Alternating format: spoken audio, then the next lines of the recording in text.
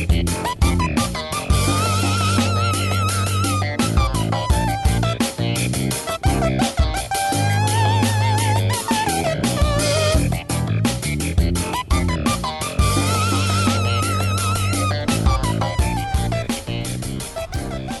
here we are for another episode of Under the Bar, the Icon Performance Health Podcast, Rod, and this is a really big one.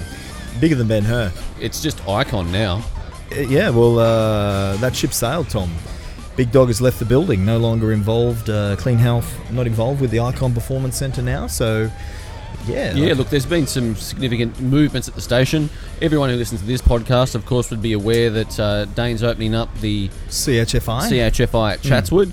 I've actually been out there, and that's a full-time job getting that one together, because it's absolutely schmick. It's everything that Dane has ever wanted it to be. And look, it makes sense. I mean, him to have involvement in two clubs competing for clientele. I mean, he all his eggs in one basket, I think, and it makes perfect sense for him to move on from Icon. Yeah, so he'll be out there focused on the CHFI. Icon Performance Health at Artarmon is now its own little entity. And it is a 24-hour club. We'll chime in there. Yeah. And essentially, you're going to be there, Rawdon, at Icon as the manager of PT Systems. Yeah. I'm going to sort of have an influence over what goes on in the facility there. I mean, I do work out of Lift Performance Centre, as you know, but I am going to be involved with Icon for sure. Yep. When I went out to Chatswood at the new gym at CHFI, I was actually going out there to see Dane and go through the process of resignation. Yep, as you do. Which I did. It was quite emotional. I was quite emotional, Rawdon. Mate, I heard you broke down to tears or something on all fours. Where'd you hear that? Mate, grabbed his ankles and said, keep me. And he said, no, that ship sailed. See you later, Tommy. Yeah, well, everyone comes up and keeps saying to me that I was tears streaming down my face. And there were only two of us in there, Rawdon. It was Mano or Mano, so the story had to come from somewhere. Look, I mean, I'm sure, all jokes aside, I'm pretty sure it was, I've known you for, quite a while now, and I know you're a man of integrity, and I know it probably, as much as you could have shot an email off and wrapped things up, you obviously owe Clean Health and Dane a great part of it. You wouldn't be here today if it wasn't for those. So 100%, mate. And you wanted to go and set the record straight and do the honourable thing and actually discuss it with him face to face. Yeah, and look, it was a really amicable process, and essentially it just came down to the various passions. I mean, what Dane, his vision for that facility and what he wanted me to do in that facility were, more along the education sides of things and the presenting and all that kind of stuff. Where if I take the Icon route, the focus is more on the podcast and the PT side of things. And it was I said to him, look, what you're proposing, while I can see it for the benefit that it is stressful to me. What I have here at Icon and the opportunity to pursue the podcast further and those things that I love is really exciting. And, it was a very easy decision for both of us. And it was interesting for our listeners. Obviously, I'd like to think they care what you and I do from time to time, but for you, it was. I found it quite fascinating. You went away on holiday and you came back over to Burma, I think it was. Correct. And zero stress and really, I think sense what it was like to have that weight. Not that that working at Clean Health was excessively stressful. It was just I think you wanted a different direction and new challenges and like you said, your vision was slightly different to what Clean Health had. And then it was like before that, it was look, I'm still going to go through the motions at Clean Health. It's a vehicle for me to coach my clients, but then you had this moment of clarity, and it was like it's simple now. Like I need to get out and do my thing. And the exciting thing is for our listener is people can actually get involved with you, and you're essentially a brand within a brand. It would be whatever you're going to call yourself, but people can actually work with you individually, and a brand within a brand. And that's the wonderful thing about Icon is all these great coaches that are, let's tell our listeners, we've got Adam Smith, super coach. Big Smitty. Big Smitty's going to be in there. He'll He's part of the team. Smitty, he's really good with online stuff, general pop, general body composition training for the broader population, and his online systems are awesome. And he's also got that little functional. He does get a little excited with the functional medicine side of things. Likes to throw a few things in. So certainly well versed. Good to have him on the team. Who else we got? We've got Nick Moen, the Floor Shift. The Floor Shift. Yeah, I think he under the banner of Integrity PT. I think he's calling himself through the Icon Performance Health. Speaking of online, I mean, his online systems, particularly for comp prep, I think he's put probably more people online on stage online than pretty much anyone I know directly in the industry. Yeah, very underrated. And don't expect any much more emotion than you give your clients, Rawdon, but just follow the plan, and the systems will be I dotted, T crossed, and really effective. Excellent. So that's Floor Shift. Anyone who wants to look at some online training, certainly I've been in contact with him. A couple of those too. Yep. We've got Steph Parsons. Yeah, super coach Steph Parsons, competitor herself, so she can certainly quite well versed all round. Strength training, body composition training, general pop, clientele, quite an all rounder, Steph. And I think those are she's got a decent following on social media. Certainly a coach that walks the talk. She does train hard, trains heavy. She's got a really everyone that knows Steph will know she's got quite a quirky personality, but I love her, and she's fantastic, a really valuable asset, and a real team player as well. Yeah, really easy to get along with. So she can do comp prep, she can do posing, general female fat loss as well. She's great for that. And then we've got Jasmine Collins. Yeah, powerhouse Jasmine Collins. Absolutely. I mean, Rawdon, you've seen her train. I have. There's probably not too many females. Touch of the Spesots. I'll throw her up there with, and you'll probably mention Emily shortly, but she's certainly brutally tough in the gym. Yes, so strong and so athletically well-rounded.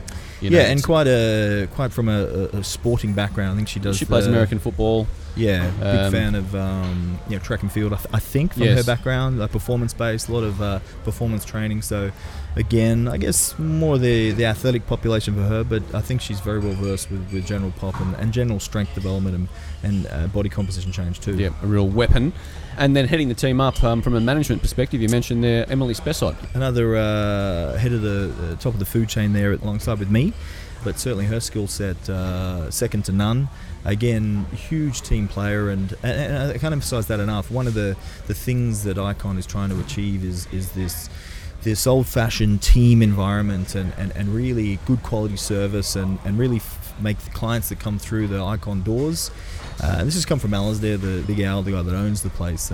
Really, he wants a community and a real experience to really, when they walk away, wow, that's it's quite refreshing to have this consideration and this attention to detail for the client specifically. So really excited about developing that culture in the club too. Yeah, and that's what we're in there to do, Rawdon. We're in there to start a culture and build a community. Yep. And so if our listeners do want to partake in what are we calling my strongman session now? I've got something coming up. Is it the Strength Mafia? The Strength Mafia. Yeah, I think I'm the mob boss, and I'm going to put the guys through their paces. So for any of our listeners that have enjoyed a modified strongman session that I've thrown together before, the tunes will be super loud, and there'll be lots of fun.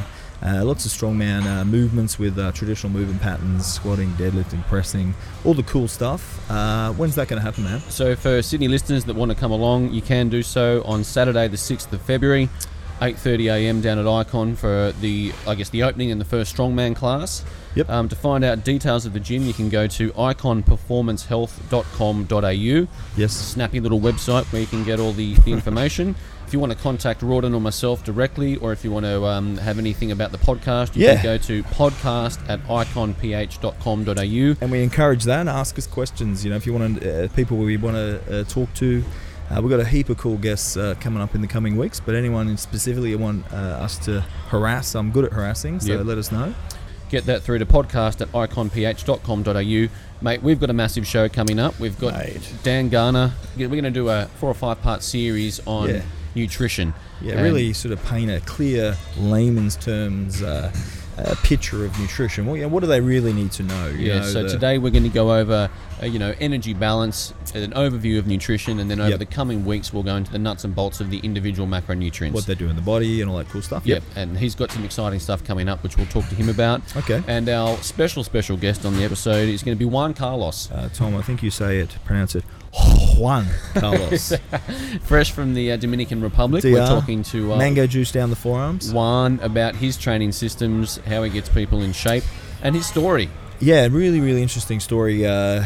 Translating all the books so we can actually read them back in the day, all his bodybuilding magazines and books and things like that. But also, what I love about Juan is the simplicity of everything. It's pretty much just hard work, but he really breaks things down and really simplifies the process of body composition change. So looking forward to that. So that's what's coming up on the show, guys. Like I said, get in contact with us, podcast@iconph.com.au.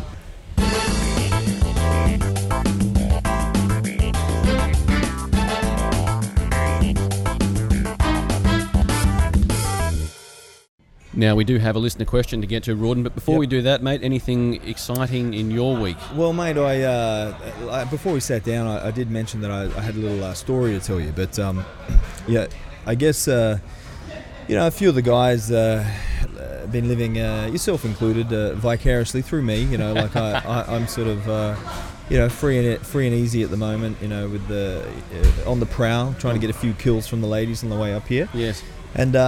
I think it was Schmitty, the big Schnitty, strength coach extraordinaire, Adam Smith. He kept hounding me to have a go at Tinder. And so I finally bit the bullet and jumped on there. But I jumped on first, and it loads up all your details from Facebook. And, although I look, 25, Tom, I am 41. And yes. And anyway, it came up, like my profile came up, and then it was this 40, Rawdon 41. I had the pics with the dogs, that's really good with the girls. Ladies love that. Love that stuff. So, just see what happened. And so I thought, 41, that's no good. So I jumped in on Facebook and played around with it. So I thought I'd be funny and put the age. I was born in 1916, and of course now. And it doesn't let you change it. Like once you change it, it goes, hey, you've changed this too many times. You can't change your date again. So I'm actually born in 1916, and my Tinder profile is Rawdon at 99 years old. And now I've got all these old boilers that are coming up because they put unlimited age bracket, and it's all gone pear-shaped, mate. So mate. I got to sort of lay low for a little while on the Tinder front until Facebook lets me change my age back to what it legitimately is. But, You never know, mate. I mean, when they talk about the benefits of experience in between the sheets, it might be 99 though, Tom, I don't know. It might be clutching at straws, but... Nobody's safe. Nobody. No one. No one, girls. Watch out. Now, we've got an email here from Chris Mavros at squareonefitness.com.au. Because he was star in the movie Top Gun, Mavros. And the email, and we've received a few of these, Rawdon, on this very topic. Hey boys, I was interested in some more information on a topic Rawdon and Tom have spoken about a few times, about resetting the gut. Oh, the biome? I was wondering if they could provide a link to the details, or if watch podcast episode it was on, I'll go back and have a listen to it. I love the podcast.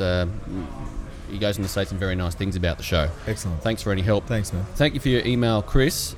Look, off the top of my head, I don't know which episode it was that we discussed everything in detail. I mean, we've done little bits. I think there was one specifically, but I think we've sort of said what we do. Yeah, we went through the, the cleanse protocol, which is a bit of a gut resetting system. You love that one. Fan of that one. So we can go over that. What I will say is, with all of these things, we should preface by, this is not something that's... diagnostic.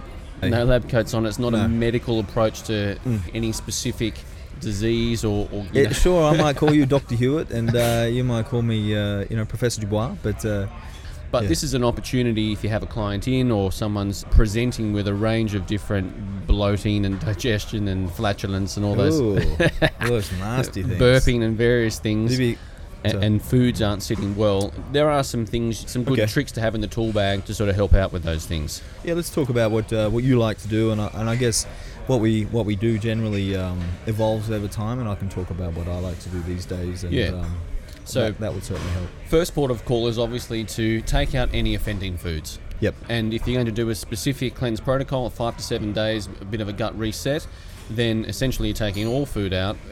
They eat nothing for 7 days. They eat nothing for 7 days. No, but all animal proteins, all starches, all grains, everything comes out, and essentially they exist off some fruits and vegetables and some oils for the 7 days. That's where they get their nutritional intake. You can chuck in some amino acids and various things along the way. I think for maintaining muscle mass, it would be a good, because if you crunch the numbers, I think it can go as low as 0.6 grams per kilo per day for just survival of protein intake. So if you throw some aminos at them, you probably cover your bases for maintaining muscle. Exactly, some amino acids, or maybe a plant-based protein, pea protein, something like that would do the trick. And then you're looking at the obvious supplementation that you might use for the gut. So obviously probiotics, prebiotics. Yep. Apple cider vinegar. Antimicrobial, antibacterial, that's good. Yep. The coconut oil would be the oil of choice to use during this phase.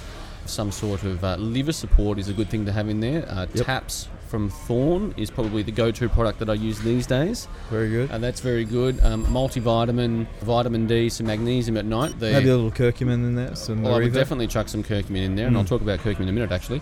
You're looking at giving the digestive system a break from all the heavy proteins and animal proteins, all the inflammatory dairy and wheat, existing off fruits and vegetables, and then peppering the system with all of the support that you can possibly think that's going to help reset things. And it's a chance to give the system a break, and then feed it with everything that it needs to rebuild and replenish. And we've spoken to people on this show before, and the gut lining is a very active organ in the body, and it's always turning over and replacing itself. So giving it the chance to reset from any inflammation, and giving it the things it needs to help support it for 5 to 7 days, more often than not does the trick. And pretty much everyone that I've tried this with have then sort of reset things and been able to reintroduce clean foods, and digestion functions bubbles along very, very nicely. Yeah. Look, I mean, I completely agree with everything you've done there, and generally I tend to do like a simplified version of that, and similar actually to what a lot of the Polycom guys do, the 14-day boot camp, where they like to just take out all the nasty stuff and just keep basic animal meats and vegetables, and take away the starchy carbs and stuff like that. I tend to take away artificial sweeteners. I take away all the amino acids, all the whey protein, because generally, individuals have been guzzling whey protein multiple times a day for the last 99 years. Yes. Like I have. I take those out, take out coffee, which is probably the hardest one, and they all, to quote Charles, piss and moan about, why have I taken coffee out? I need it. Yeah, okay, have a no-dose. Have some caffeine instead. But just because all those things are usually overindulged in, and usually are responsible for some inflammation, and the individual doesn't really know that they have inflammation. They just bumble along day to day. So take those out. Take dairy, take wheat, take gluten, like you mentioned. Take all those things out and load them up on a variety of vegetables, and a little bit of fruits in there, but protein choices, variety of protein choices. But I also sort of critique their nutrition and highlight anything that they've been over-consuming. Like have a look at, they fill out a 7-day food log, have a look, okay, if every day it's broccoli, and okay, dude, you're not having broccoli for the next 4 to 6 weeks. So I sort of make a little bit more of rather than a general, let's take everything out. If it was something that was really bad, I might still, if there was something really pronounced, then I might do what you're suggesting is a great idea with the gut rebuild, like something deliberate and specific. But if it's just general, they're in reasonable working order, and they're not really complaining of any issues, I'll methodically take all those things out, just as to err on the side of caution, and then reintroduce them. And sometimes when you reintroduce coffee at 4 weeks, they run to the toilet and straight away. It's like, okay, cool. Now we know that it's an issue. Do we have it? Okay, we can have it on occasion, but we know that it's probably something that we shouldn't overindulge in, or you need more time away from it. So that's what I tend to do. And the supplements, definitely, I like. If I did suspect gut issues, I really like what you mentioned there. The glutamine's great for the lining of the gut. Omega-3s, I like the krill oil with the vitamin A, great for the intestinal lining. Curcumin for sure. You're going to talk a little bit about curcumin. I love that. Even just the turmeric seasoning on the food, great for the actual for the gut itself. It's quite good. I like a little bit of fermented vegetables. Just going to ask about that. Yeah. I know you've been using those lately. I have been using a little bit, not probably as religiously or methodically. It's a general, hey, chuck in some fermented vegetables with the sauerkraut where you can, but nothing deliberate. I let that up to the individual. But yeah, a bit of a fermented veggie is definitely a probiotic. What I'm leaning towards are the ones, and we've spoken about this, you either get the steak, throw it on the ground, step on it, then eat it, get some dirt on it, or you get these probiotics with the soil-based organisms. Seems to be the weapon of choice with probiotics. Seems to be a good some good results with those types of probiotics. But really, I think it's just as cliche as it sounds, some clean nutrition for a duration to get the system working well, and abstaining from those, and that, to be honest, is why I don't throw cheat meals on in as much as I still do it for experimental purposes. My clientele, unfortunately, don't have that luxury. No. Because remember, they're specifically prepping for a show or some sort of photo shoot, something like that, and I really am leaning more and more towards the dirty cheat meals. Just really don't have a place. If body composition is anything that you have as one of your goals, off season fine, but the issues that arise from eating a ton of really bad processed food is can manifest for weeks, And if you're having one every once a week, I mean, you're never really going to see what it's like to have a digestive system doesn't work. Obviously it works, but like, let's, in inverted commas, say an optimal, because the whole time the client's with you want everything working optimally. So that's what I'm leaning towards these days. But yeah, I, like you, have had a lot of success with those 7-day rebuilds in the past. Yeah. Well, there you go, Chris. I think what we've done there, as we like to do, is sort of skirt around the issue. Fluffed around. Not actually answer anything directly. No. Didn't even give him the answer what podcast it was. No. And that's what you can expect if you send us an email to podcast@iconph.com.au.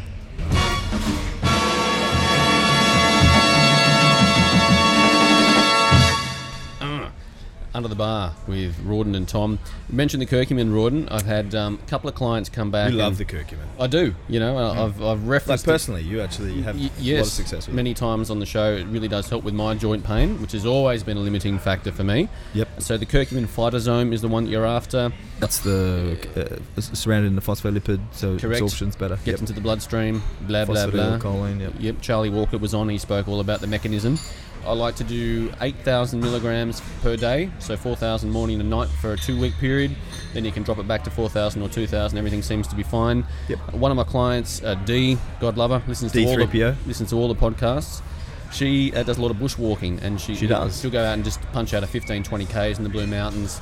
Come back into training on the Monday. She'll come a gutser from time to time. She takes a tumble. She does take a tumble, but she's noticed a big difference in the knee pain. I have another client, Little Lids. She gets a bit of pain from lifting heavy. Yeah, she does lots of, she was a bit beat up there for a while. Yeah, curcumin works well with her, and she's given it to her mother, who has osteoarthritis.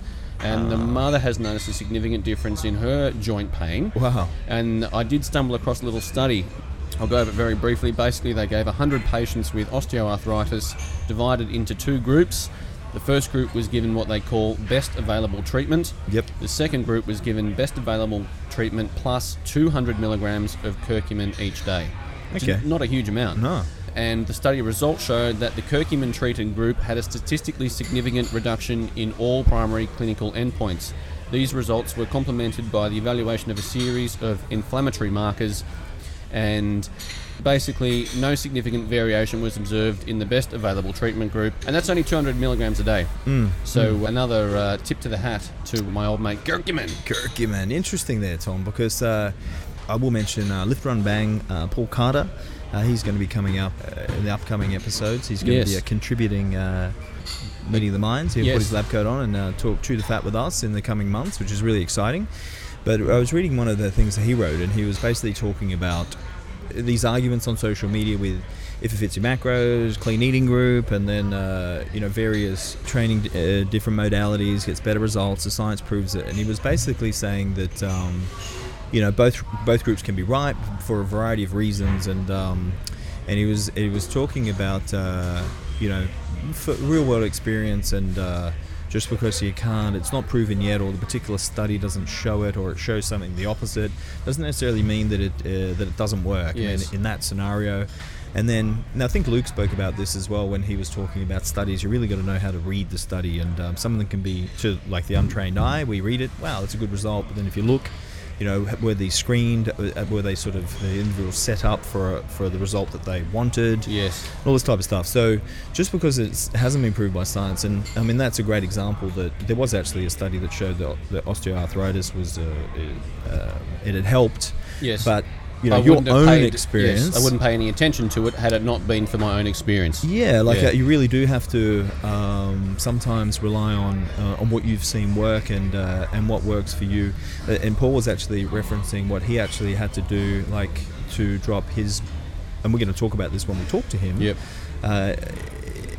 With his body composition change, and it's like, well, I had to not eat anything with high GI. I couldn't have, whereas if it fits your macros, would say, well, it's just about calories. You can eat whatever you want. He said, well, no, I know that I can't. It just didn't work. It just did not work for him. Yeah. So he knows exactly what works for him, but then he would then say, but it doesn't mean it's going to work for you. Yeah. Like, everyone's different. Everyone's individual. That's why it's very hard to be absolute and say, well, it's just to do with calories, or it's just to do with controlling insulin, or it's just to do with, energy equation. I mean, there's key fundamentals that you need to obviously adhere to and base your program design, nutrition design around that, but everyone's individual, and I just thought it was really interesting. And case in point with yourself with the curcumin, you've had such amazing results. Now, surely if the studies weren't saying that, you would be selling it anyway, because you just had such an amazing relief from your symptoms with your knees. Fascinating. Yeah, spot on, mate. Exactly. And I think that it's very much the under the bar way. Yes. A meeting of some good science and a little bit of in the trenches too. Yep.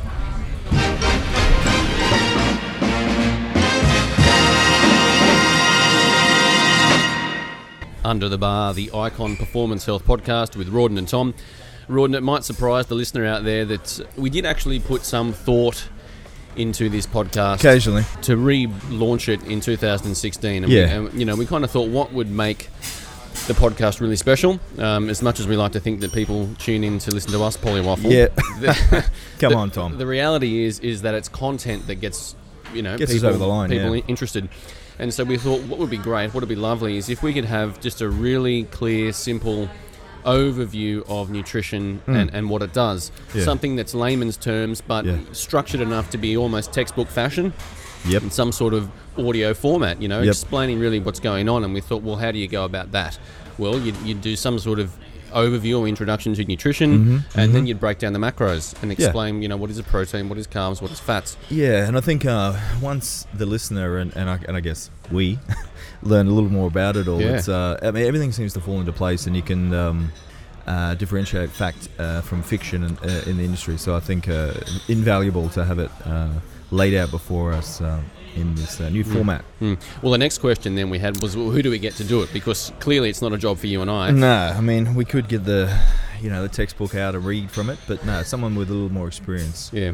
Dan Garner is the one that came up. A little bit of a dark horse, Dan Garner. When we actually got him on our podcast last year, a large number of actual coaches in the industry came up and said, Dan, he's the guy you're working with. You know what? He was actually really usable. The content that he gave in his interview was usable, and we thought that's what we're after. And in terms of textbook, he's probably read more than anyone. He's a fastidious studier. Yep. So we've got Dan on. It's going to be a 4 or 5 part series. We're going to look at the macros, look at nutrition, and give you something like pens and paper out. Get ready to take some notes. Well, you could slip a sleeve into the white lab code, but not too much. I mean, Dan's going to put it into terms that you and I can understand. So Dan, welcome back to the podcast, mate, and thank you for being with us. Yeah, no problem at all, guys. Thank you for having me. Excellent. Okay, so we're going to, over the coming weeks and months, drip feed this content, Dan.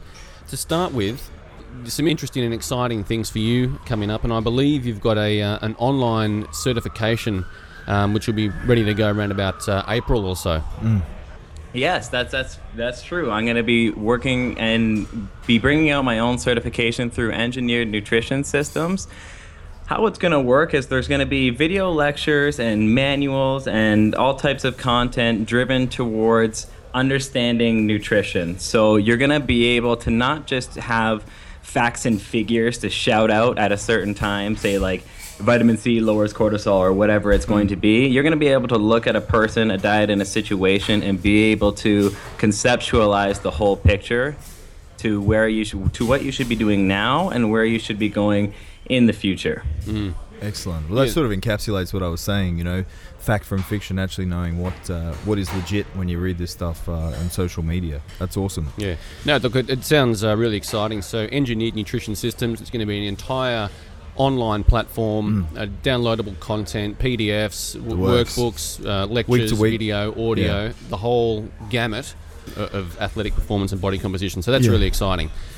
Now to get on to some content which will be valuable for our listener right now, Dan. When we're talking about body composition, obviously you've got training and nutrition. Where do you sort of weigh up the role that nutrition plays? Is it the main factor in getting someone in shape? It's definitely a large factor. So I'm going to go through this nutrition content, and you've given me the tall task of offering textbook information through layman's terms. Yeah. So I'm going to do my absolute best we've talked you up to combine that oxymoron and deliver the content the best that I possibly can. If you can do it standing on one leg as well, that'd be nice. Yeah. When it comes to the importance of nutrition and what is more important than another, nothing is more important than one other thing, because it's always based on context to the situation. So some clients are always different than other clients, and I don't really like to give a percentage to anything. I don't like to say nutrition's 80% and training's 20% or anything like that. I like to say training is 100% and nutrition is 100%. Nice. Because training is a stimulus. You're creating the stimulus in the gym.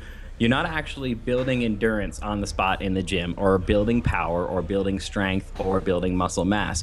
You're creating the stimulus to build power, strength, muscle mass, or endurance. And what you do with that stimulus, or what you don't do with that stimulus, determines whether or not you're going to properly adapt to that stimulus and gain what you're trying to gain from the gym. So, for example, if you're going to the gym for the purposes of creating the stimulus of hypertrophy to gain muscle mass because your goal is to get jacked, well, you better have your nutrition in check, because the gym is just a stimulus. What you do outside of the gym is going to determine how you recover and adapt to that stimulus, and whether or not you're actually going to build any muscle or not.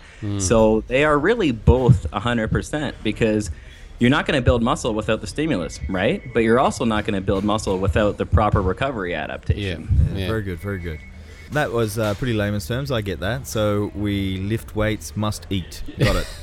Very good. Yeah, that's it, man. Very good, very good. To get jacked, I should say. Yeah. That's good. So when we break nutrition down, I mean, what is a unit of nutrition? I mean, what exactly is a calorie? And energy. What's this energy thing? It can't be destroyed or create from the sun, plants, all this type of thing. Layman's terms, that lot for me, please. Yeah, for sure. So in its simplest form, energy balance is simply just calories in versus calories out. Calorie is a unit of energy, so it's not a unit of mass. So energy can never be destroyed. It can only be transferred in or out of something, which is why calories in versus calories out is the number one undisputed way to regulate body composition. Okay, so a calorie is a unit of energy, not a unit of mass. So you consume a unit of energy, and then presumably that energy will be divvied off to form some sort of physiological function, or go to repair or growth, or the energy could then be stored as adipose tissue or fat. Yeah, absolutely. Based on the stimulus you're providing in the gym. So your internal environment that you're creating from the stimulus that you're presenting in the gym is going to largely determine what you're doing with those calories and what's going to happen. If that 1 calorie unit is going to be put forth to muscle mass, or if it's going to be put forth to fat gain, or if it's simply going to be burned off as energy in the gym. Okay. Now, before we get into each macronutrient in specific detail, does the macronutrient itself, I know each macro's got its own calorie value, but does the nature of the macronutrient change the way the energy is used by the body? Yes, absolutely. So this is something where a lot of people will say, like, is a carb or not?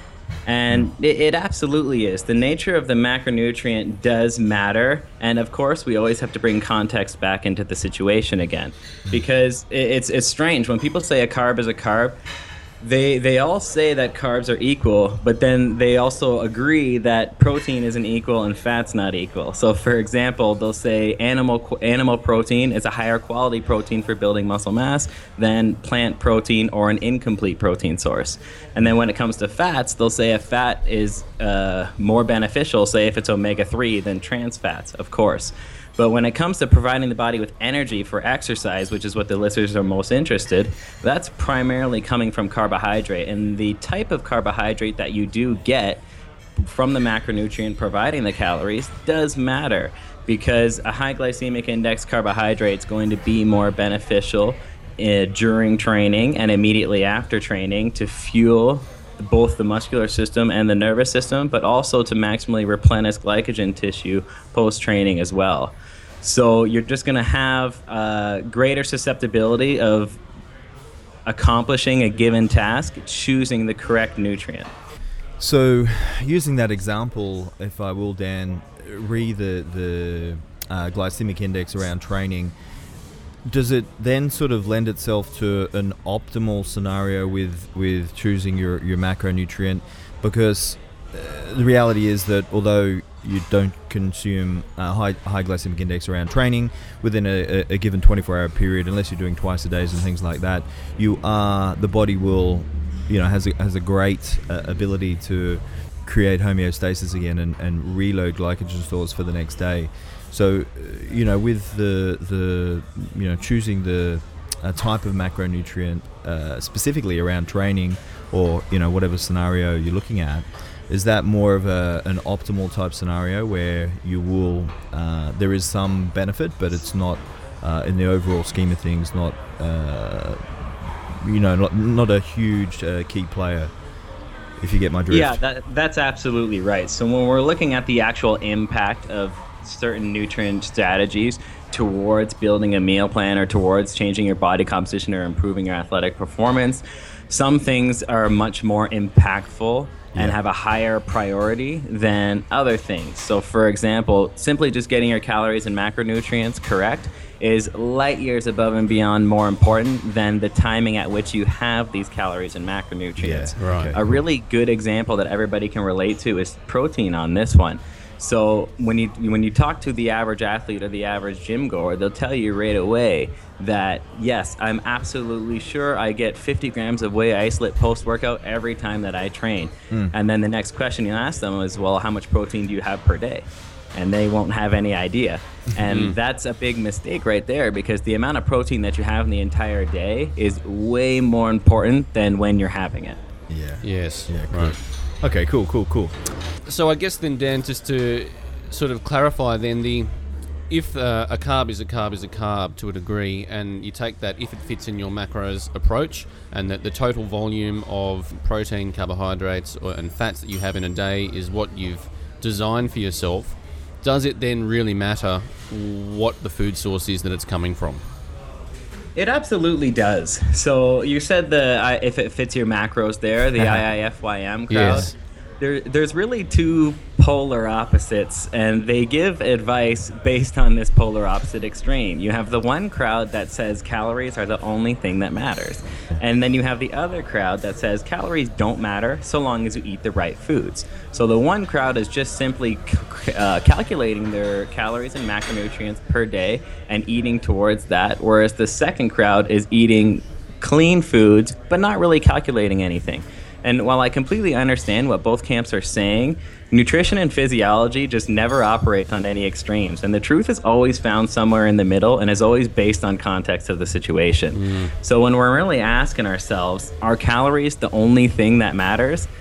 Not really, because this ideology of thinking calories are the only thing that matters sends the wrong message towards things like the gut microbiome and epigenetics, energy system demand that they're placing on themselves. For example, a marathon runner is going to eat a little different than a power lifter. Biochemical individuality, food intolerances and sensitivities, the micronutrient density of the food, so what kind of vitamins, minerals, phytonutrients, and fiber content is within that food, because although a carb is 4 calories, sweet potato is going to have a lot more fiber than white rice. Yes. And we also have to take into consideration the inflammation status of the client, their current metabolic state. I mean, all sorts of stuff make it quite clear that calories aren't the only thing that matters. That was a lot of reasons there just flying off the top of my head.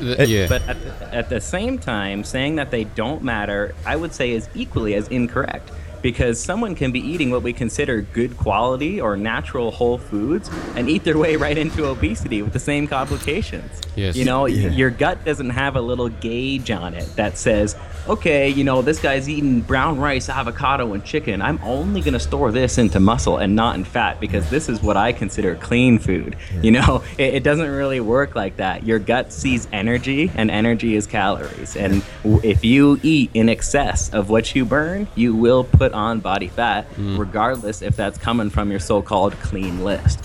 So a combination of the two is the best way to ensure that you're doing all the right things. That's awesome, man. Yeah, I think the if you were to pick a style of eating that falls into that demographic, it's the paleo existence where they'll guzzle liters of coconut oil a day, and it's a good fat. It's good for me, and eat great food choice. I think we'd all agree that the quality foods for sure, but when you consume too much energy, like a bulletproof coffee, I think that puts your 200 or 300 calories up for the day just by having a coffee in the morning. So yeah, and it's absolutely useless. The bulletproof coffee thing is ridiculous. Just throwing that out there. Excellent. So it's really interesting because you have what Dan's just suggesting there is, I know plenty of guys who eat an if it fits in your macros approach, and they might do some sort of intermittent fast and eat nothing all day, and then eat all their calories in McDonald's and get in really good shape. But that kind of person is going to get in really good shape no matter what you do with them. Exactly, mate. And then I know other people who eat a really clean paleo style diet and they can't get the kind of body composition that they like for whatever reason. Body fat's usually too high, and it's usually because of an excess of calories. So you can see where they both have their place, and where this all actually does fall into the middle, and it's not a be all end all, and everything is a little bit individualized once you actually know what's going on. Yeah, that's what. Yeah, absolutely. Biology never operates on extremes. It's always found somewhere in the middle. Marketing operates on extremes. That's where that comes from. Okay, well, there we are. Rawdon, segment number 1 with Dan Garner, the overview of nutrition, and I think that gave a pretty good explanation as to, what energy actually is, how the body will utilise it, and the different approaches to getting someone in shape. Yeah, that area in the middle, neither extreme. We'll talk to you again soon, Dan. For sure. Well, there he was, Dan Garner. Really looking forward to mate, there's some good stuff there. Yeah, some quality stuff. Layman's terms. Really breaks things down very nicely. Yep. We'll go from Dan. Let's go and have a chat to... go straight to the DR, The DR. Get some mango juice. Mango juice. Dripping down the forearms. Beautiful. Here comes Juan Carlos.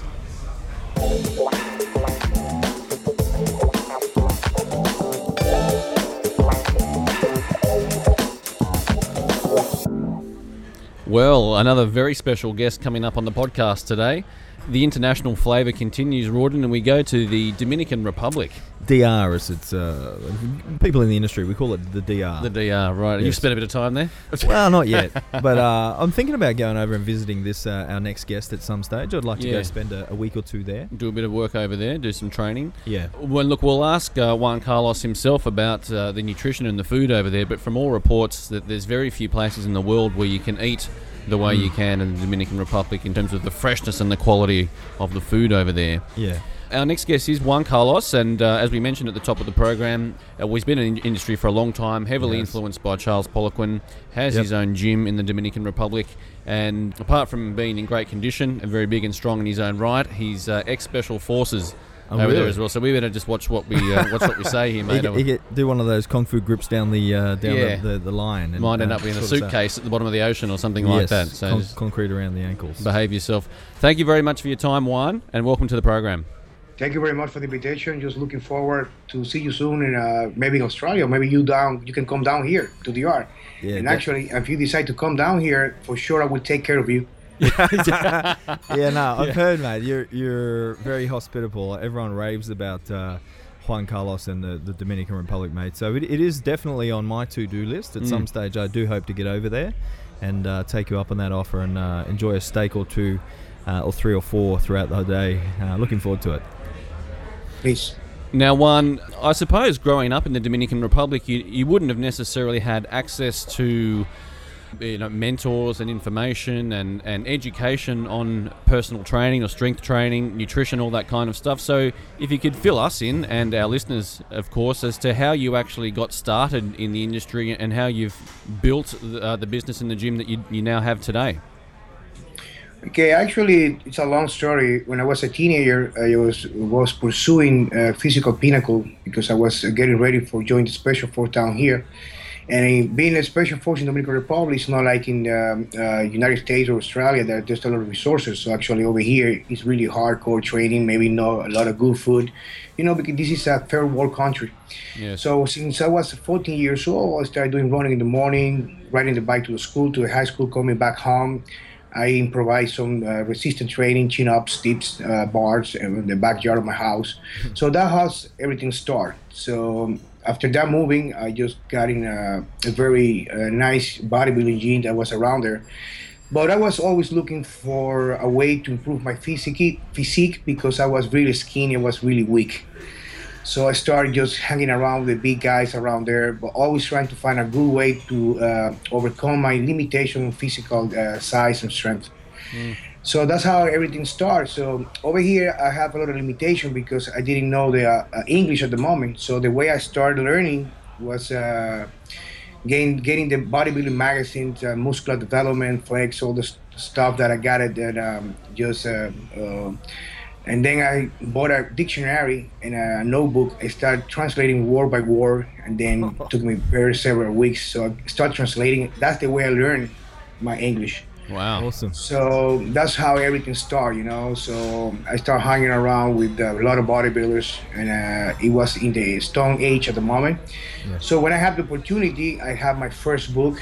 It was Dorian Yates, Blood and Guts, and books from Mike Mentzer, Heavy Duty. Start reading a lot, Then just start traveling because I come from a family that is a middle low class. So for here Dominicans, traveling is not that easy as you guys. For us to be able to get out of the country, we need almost a visa to go anywhere, United States, Canada, Australia, whatever. Okay. So I started just flying, and then I got the opportunity to, through my career in the military, to join American Airlines security department. So I started traveling very easy because I could not afford paying tickets at the moment.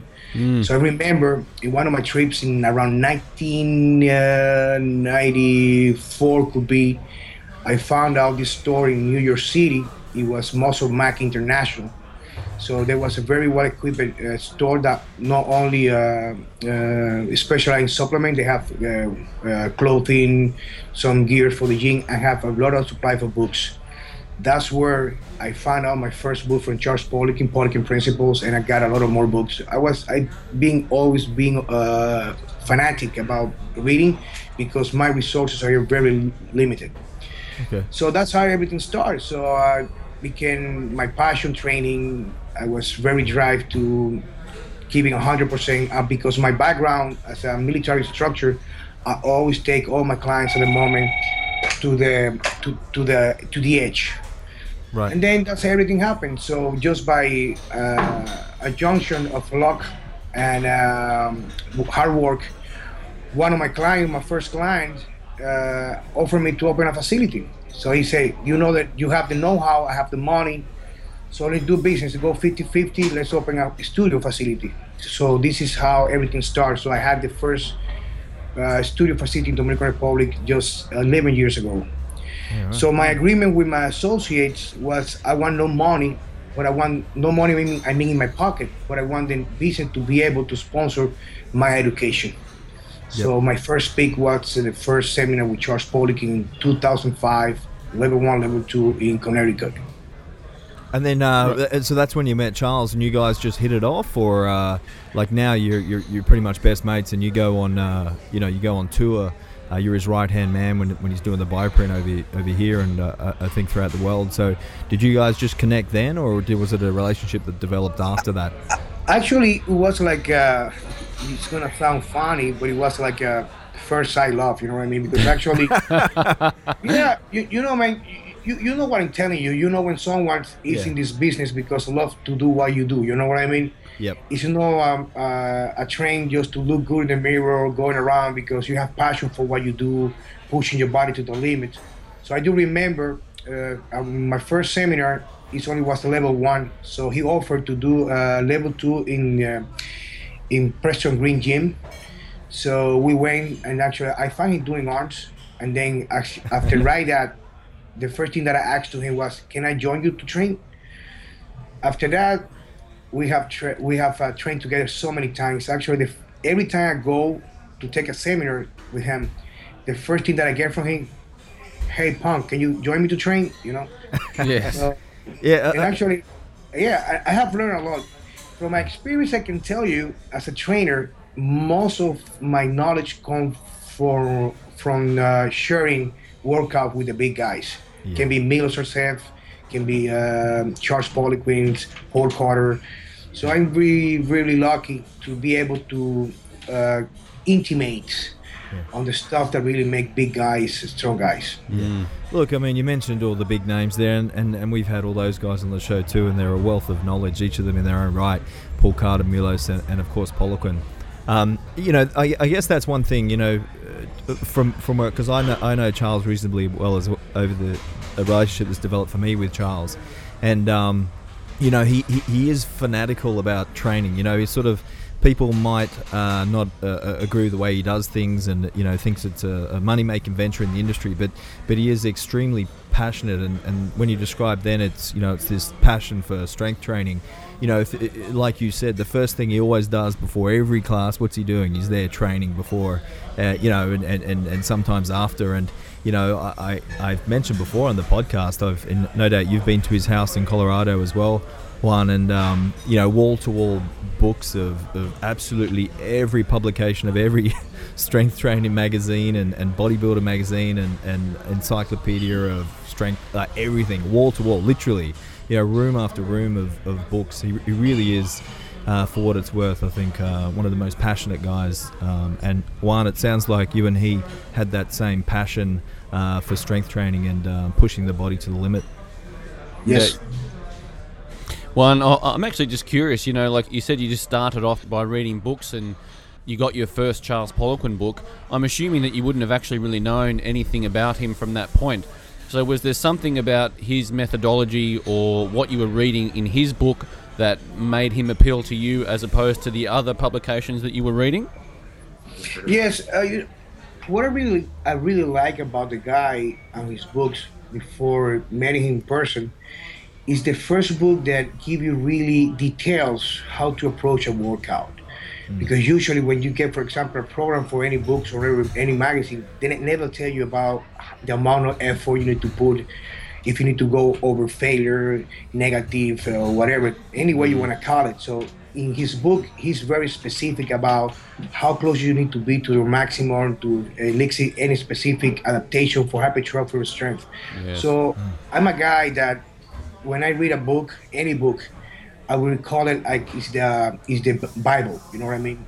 Every book that I read, I never forget it. And I remember reading his book, automatically, I just have this drive about trying his workout, and I could feel the difference. It's just a matter about common sense. If you've been for so long in the industry, there's a lot of bullshit workouts or people that are gurus or something like that, that they tell you just one part of the story, but they never give you the whole package. Yes, I do believe, and I'm concerned about this because since I met Charles, it makes a big difference in my career and my physique.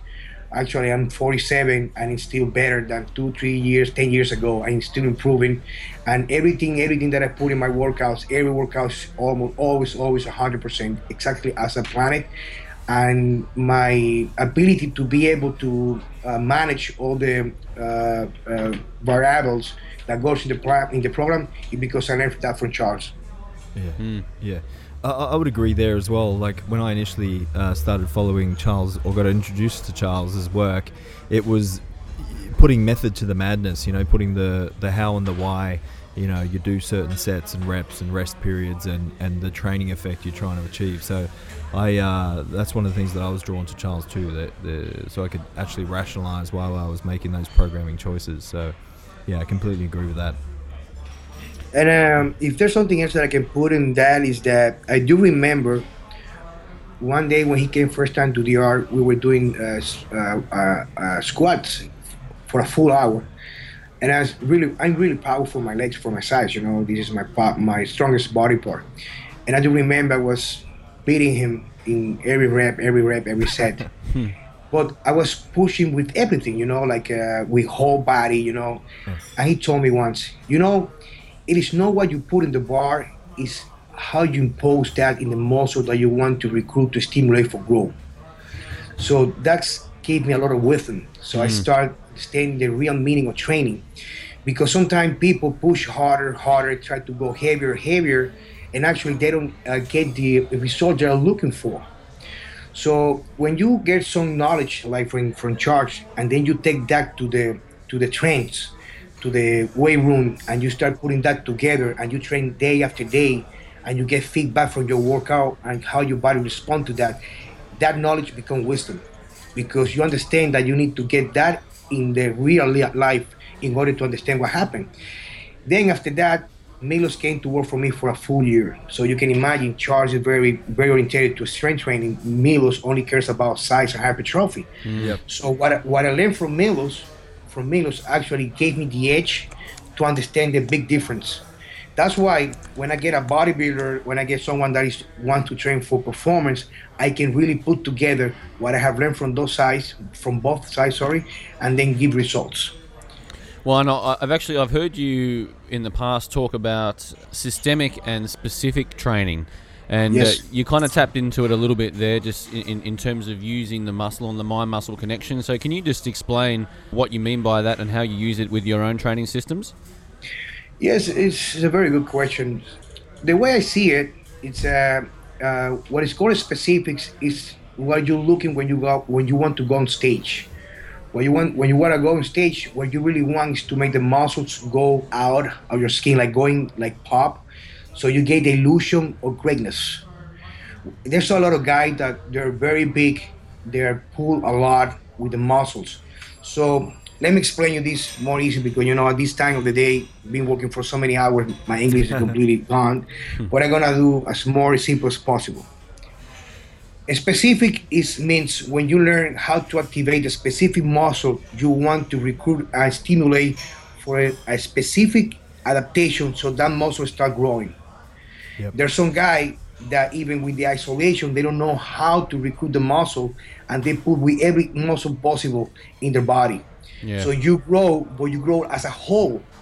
So when you want to create shape, symmetry, it's like you are a sculptor. You have someone. You cannot push always with everything. You need to learn how to create a specific adaptation or stimulation in the specific muscle that you want to make it grow. For sure, there's some guy, for example, that can go to the bench press, and you can see how their chest grow, because they have created mind-muscle connection with that compound exercise. But not everyone have the genetics or the ability in their brain to stimulate a specific part of the body with compound movement. So you need to learn how to recruit a specific fiber even with a compound movement. So what I do with my athletes first, when I see they come to my practice and they say, I do, for example, a squat, but I get a big buck. My ass grow, but not my quads. Because they're pulling with everything, but not the quads.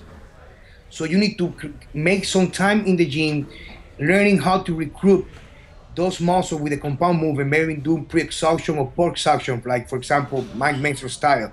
You go for failure to, for example, leg extension, then you jump right away to leg press.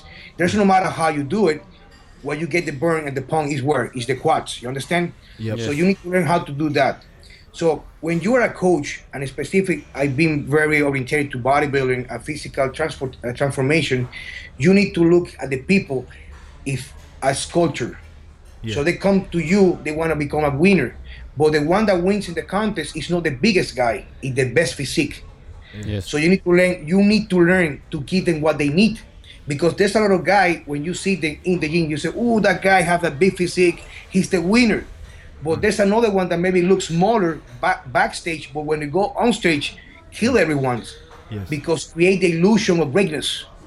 Yes. Yeah. That's why in bodybuilding now they're creating new categories, because nobody wants to have the physique of those guys with those big bellies.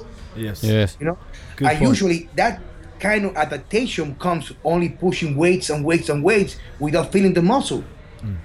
Right. So you need to learn to train in a specific way that give the results that the people are looking for. I mean, this applies for bodybuilders, for people that want to look good in the mirror on stage. For in the case of an athlete that want to train for performance, it's completely different. You really want to make them stronger. Maybe they can get good size as a side effect, not the main reason for training. Right. Yes. Or as a coach, Your job is to determine what are you going to put in the gym to get the results for what you're getting paid for. And so, Juan, obviously, let's say you are working with an athlete and the focus is body composition. You want to get them in as best shape as you possibly can. You've worked with Milos, so you're obviously very familiar with doing the high volume and the mind muscle. How do you utilize the lower reps and just lifting the weight with the brain, so to speak? Do you still have space in your programming for doing heavy lifting and low repetitions? Sure, my friend. Don't misunderstand me. For example, we're talking about the guy that are taking a lot of ergogenics, having a lot of time for eating. You know what I mean? The regular client that come to my gym, that come for that only are first of all in my facility. When someone come to my gym, I run a lot of blood tests to find out how their hormone profiles are, blood fasting glucose, fasting insulin, just to know if he's going to respond to the workout. Because someone have a high fasting glucose, there's no way he's going to oxidize fat. You know what I mean? So usually when you put in a restricted calorie diet, if you don't fix that, what you're going to use as energy is amino acids, so you're going to break down muscles. Yes. Well, going straight to your answer, anyone that is completely natural training respond better to strength training than a typical bodybuilding workouts. You understand what I'm telling you? Yes. Yep. So if you got someone that is a regular guy that come to the gym, that is maybe works in the office, so first thing you need to make to get results is to make them stronger. Yep. And then you get some size.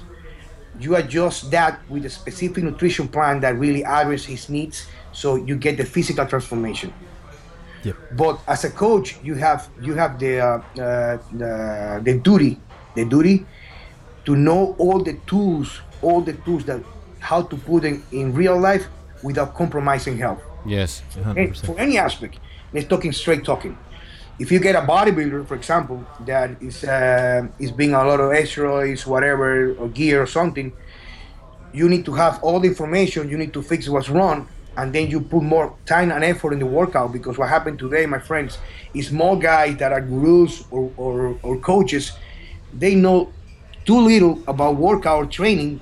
They need to put more in nutrition and ergogenics. Yes. But once you learn more about training, how to create a specific stimulus to make those people grow, and how to play around with stimulus and recovery, you need less of the other stuff. Yeah. Yeah. So for normal people, regular people, I stick to the typical functional training. Only free weights, low reps, make them stronger, make them more functional. Because the people that are regular guys, regular females or something, that's what they need. Actually, they respond better to that kind of workout. Yes. Because in order for you to be able to hold a giant set or 1 hour working only one muscle group as chest, you need to have a lot of nutritional support, have so many years on your belt about training. It is not easy. That's why there's a lot of coaches around there. They don't get results, because you need to understand every person's capability to hold stress. It's very important as a coach to understand that you need to find out the right stimulus that do not overpass your capability to handle stress. So that's how you grow. Yep. So it's very important to take everything in account. So a regular guy, sometimes there's some people, for example, they respond better to less frequency than other people. Yep. As a coach, you need to understand that everyone is completely different. That's when what we do for a living, stop being a science and becomes an art. Yes. Yeah, 100%. I might just jump in there. Let's have a chat about nutritional side of things. You mentioned, I think what you were saying is it depends on the training stimulus and on the individual. Looking at blood chemistry, etc., will dictate what sort of macro nutrient split you might use. But do you actually like to do you count calories, Juan? Do you like to use baseline calories and manipulate things from there? Or how do you construct your nutrition plans? Actually, the way I do it with my clients, my friend, is the first I teach them how to eat. You know what I mean? I explain them how to choose the right food. Yep. What is good for you. When they're moving on in the program, so they become stronger and they're looking for more size or something, for sure, you need to have an idea what you're putting in. You know, because if you don't do that, sometimes people do not get results because maybe they're eating too much and maybe they're looking for leaning out. Yes. There's other guys, for example, they want to put on size, but they're not eating enough. So you need to have an idea what you're putting in. Yep. There's no way, from my point of view, I respect everyone else, Yep. When you're moving on, you need to have an idea what you're putting in and what you're putting out, Yep. Because sometimes if you don't know how you're going to fix it. Yeah, Exactly. Yeah, 100%. So, for example, you get someone, for example, is dropping a lot of strength and dropping a lot of lean mass. So you need to have what you're going to fix it. You need to put more carbs. You need to put more protein, take proteins away, Yep. It's very important to have an idea what you're putting in. Absolutely. Actually, in my best shape when I competed in 2012 in the World Cup in Mr. Universe, I had my best shape was under the tutelage of Milos Sarcev. Yep. I did my best, and actually I ate a lot of carbs because I was taking care about the total amount of carbs I was taking per day. Yes. So I keep in check my total fat sources and eat clean as much as possible. And I could be able, even before go to sleep, have a huge amount of oatmeal. Yes. And I was getting leaner every day.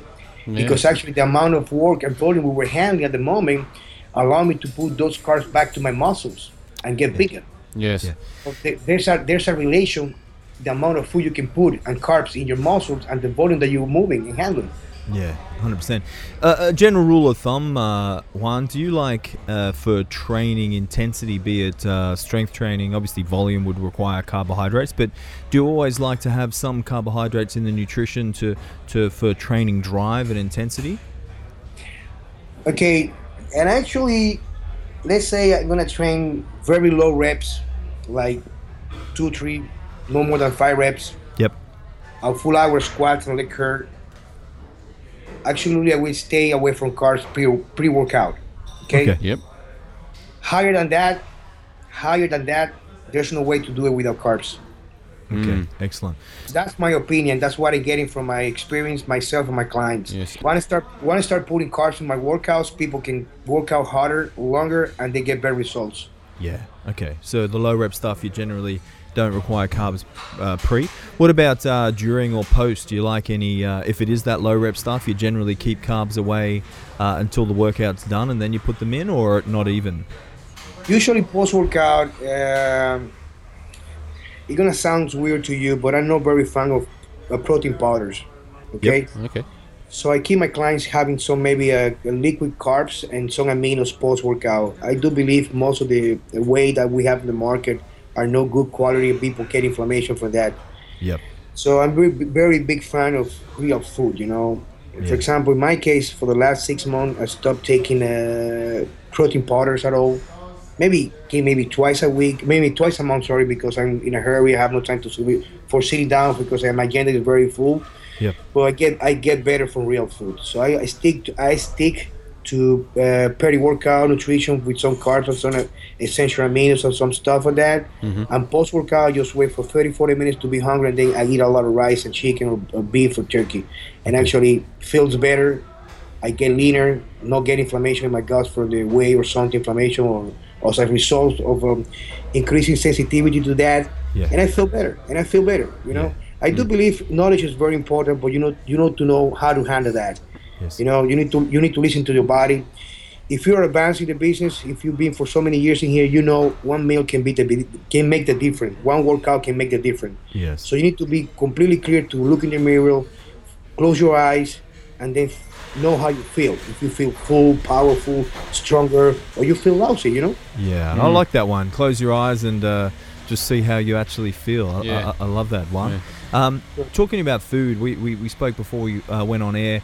You spoke about and Charles often refers to the DR as being some of the best food sources in the world, more along the lines of organic everywhere you turn.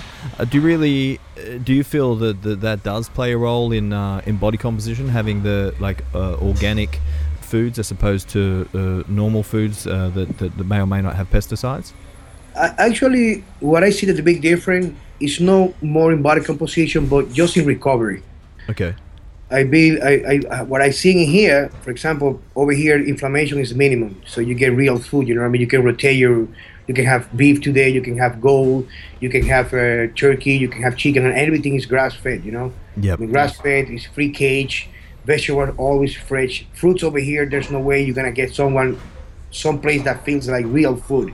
Avocados, mangoes are full of antioxidants, minerals, vitamins. So recovery is faster. For body composition, at the end, what really matters is calories. Calories. Yeah. Okay, I like that. Interesting. Yeah, it's similar to what we've sort of explored on the program in the past. And Juan, I think we're getting a bit of a picture here of how you go about working with your clients. So obviously, you're looking at their blood work, digestion you've mentioned in terms of the way you structure your meal plans. Inflammation, something you look at. You've said stress. What are the other pieces that you put together in this puzzle of getting your clients in good shape? Okay, the way I do it, first appointment, I made them bring the blood work, before they come into my gym, so I need to advance in time. I get everything together, so I need to find out how they're doing. Yep. After that, the first thing that I do, I put something in, I take something away. The first assignment I do my clients, because you need to remember that they're regular people, they're no athletes, they're no bodybuilders. Yep. First, I do an assignment where I take every fluid out of the diet, I put them in a hydration plan. That's the first thing that I do to them. When they do that, because they're drinking more water and staying away from, for example, sugar drinks like soda, juice, a lot of alcohol, actually they start getting leaner right away because they get more bowel movement, they get more hydration, and I drop a lot of calories without touching their solid food right away. Mm-hmm. After that, what I do to them, I put in what I call is a protein goal.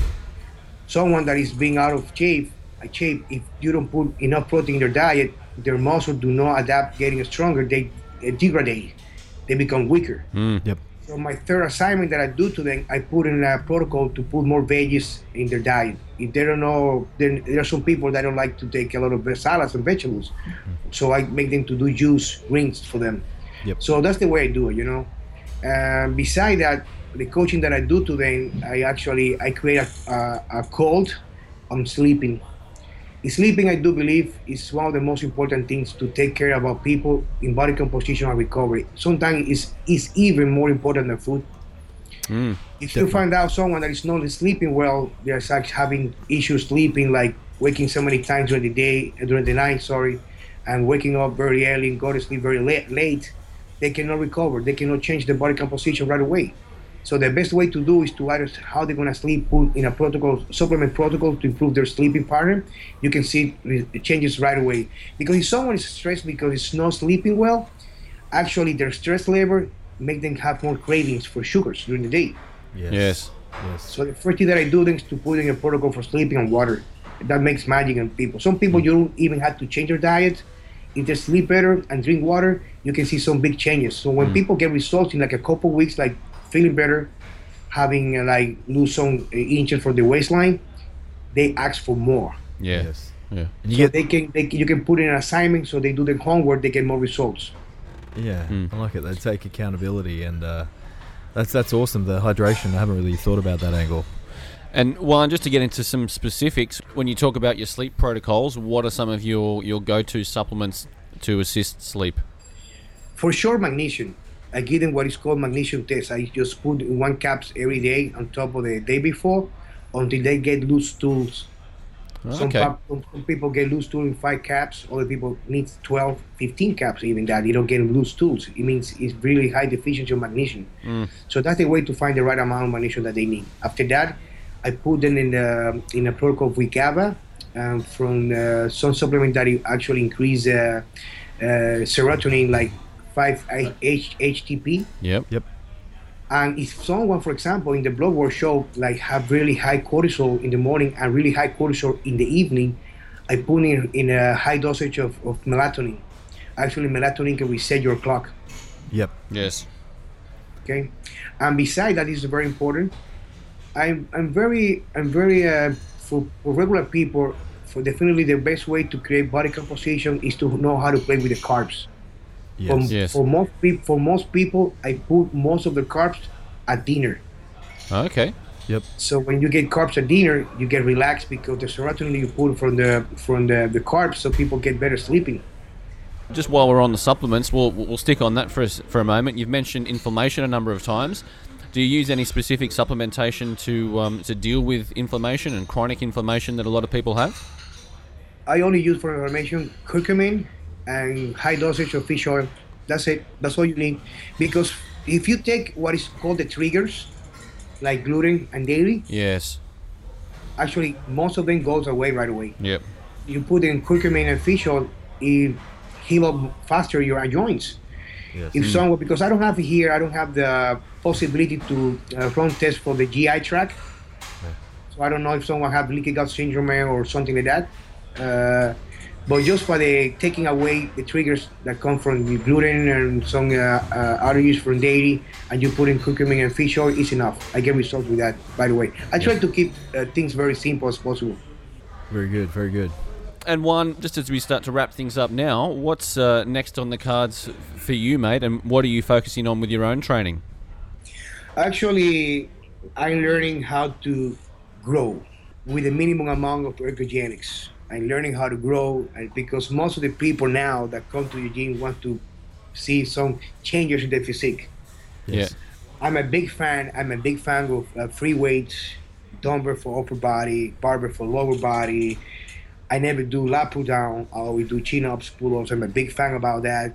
But I do believe the big difference between creating hypertrophy strength, it is not the equipment that you choose, it's the right bracket. It's the red bracket. Yep. So now I focus more in increasing more frequency, volume, and dropping intensity. Playing around with the three digits: intensity, frequency, and volume. And I'm getting a lot of results right now. I can tell you that. And actually, I feel happy with the results because you need to have something in order to be able to give it away. Yeah. So if you cannot show you can do something with your physique, there's no way people's gonna trust you. And Juan, when's the next time we get to see you on stage, mate? Are you in prep at all for sometime in 2016, perhaps?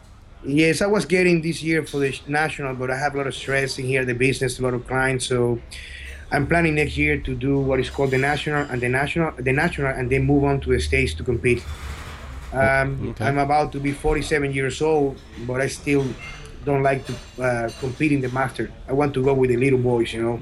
Yeah. I like to feel they respect me, and I show them how to behave Yes. Yes. when they face experience, you know. Very good, man. Very good. Any predicted stage weight for you next year, mate? Are you going to be a little bit heavier than last time, or more about just creating that illusion on stage and bringing up those parts of the body? I do believe bodybuilding is the way it's supposed to be. Is the art of creating illusion on stage. Yeah. You can be 30 pounds lighter than someone else beside you. I can look smaller. Yes. If you have the right proportion, right shoulders, big thighs, you know, small waistline, Yes. and you know how to present your physique, you're a winner. Yeah. A touch of Ronnie Coleman back in '98 as opposed to, 2004 or something like that. That lighter body weight but appears bigger. Actually, I'm not a big fan of Ronnie Coleman, you know. Yeah. I do respect the guy. The guy's a fucking strong motherfucker, you know what I Yes. mean? The guy actually make a lot of, you cannot argue with results, you know? Yeah. But I'm a guy that really like more aesthetic physiques, and physiques that only can show good muscle size, but have a lot of functionality. People that can really actually be nice physique, but they're a bit stronger. They can do something in real life. Actually, I do believe one of the main reasons there's so many things out there like CrossFit or something is because people don't get results or the results they are looking for at the gym, you know? Yeah. Most of the people want to be functional, my friend. You want to have a physique that can, besides being able to, everyone wants to have it. You can go and get in the chin-up bar. You can do 20 chin-up, touching the chest in the bar. You can do full squat. You can do a lot of deadlift. And even if you want to run 100 meters, you can do it no problem, you know? Yeah. When you start to grow too much, Yeah. it's actually, you lose functionality. There's no way you're going to be able to move very easy if you put too much weight in 5, 6, 7 years, like 80 pounds on your prior body weight. Okay, before we wrap things up, mate, what about, you don't like Ronnie Coleman, but just for my benefit and the listeners that do like some of the classic physiques, but who's one of your all-time favorites, mate? My favorite definitely could be Frank Zane. And from the 90s, I love the physique of Sean Ray.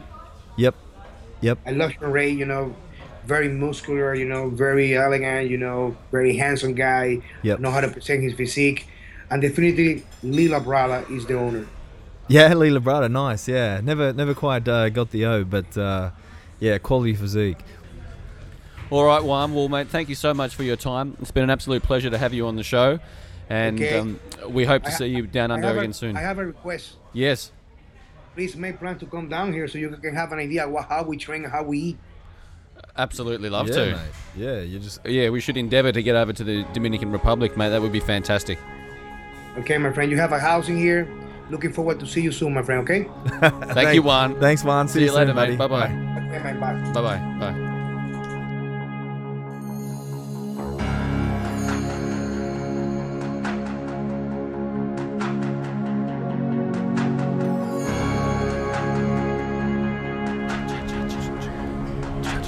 Well, there he was, Juan Carlos. What a man. All of our guests have always got really good life stories. Interesting, yeah. Very Yeah. interesting. Like Nelson, Juan, these guys. Makes our lives look a little boring, really. Yes, Doesn't it does. I don't know we'll be on any podcast anytime soon. No, what but, have we done? We've been spoon fed our whole lives. We didn't have to go and translate our books. Yes, interesting. Yes. That's commitment. It is commitment, yeah. And the bread and butter, the basics, I mean, it seems really simple. We sort of mention it, yeah, make sure you're hydrated, but Juan Carlos, all he does, drink water, that's it. Yeah, First yeah. couple of weeks, just get the hydration levels up, and he even sees massive improvements just by hydrating. Hydrating people. Yeah, no. Fascinating. Makes perfect sense. And once again, a little tip of the hat to the intra-workout supplementation, Rawdon. Yeah. Basically anything over 5 to 6 reps for Juan Carlos likes to have some sort of supplement to go with the training. Yeah, and if you've seen that guy on social media, he certainly does like to train. I've seen him firsthand back at the CHPC back in the day, and he really does. Much like Charles, they both really, for guys that are a little bit older, the extent to which these guys always train, I think it's inspiring. It really is. Indeed, yes. So there's another episode of Under the Bar, the Icon podcast. Great to have Dan Garner. Yes. Looking forward to getting him back over the coming weeks. It's going to be really good. And so we've got some other big special guests coming up, and regular contribiters. You referenced Paul Carter, he'll be one of them, and a few more sneaky ones waiting in the wings. Yes. So podcast at iconph.com.au if you want to get in contact with Rawdon or myself or have a question for us. Yep, and we've covered the gut, so there's no need to email about the gut, but anything you want us to talk about, we're happy to go over it for you guys. And we'll talk to you guys again in a couple of weeks.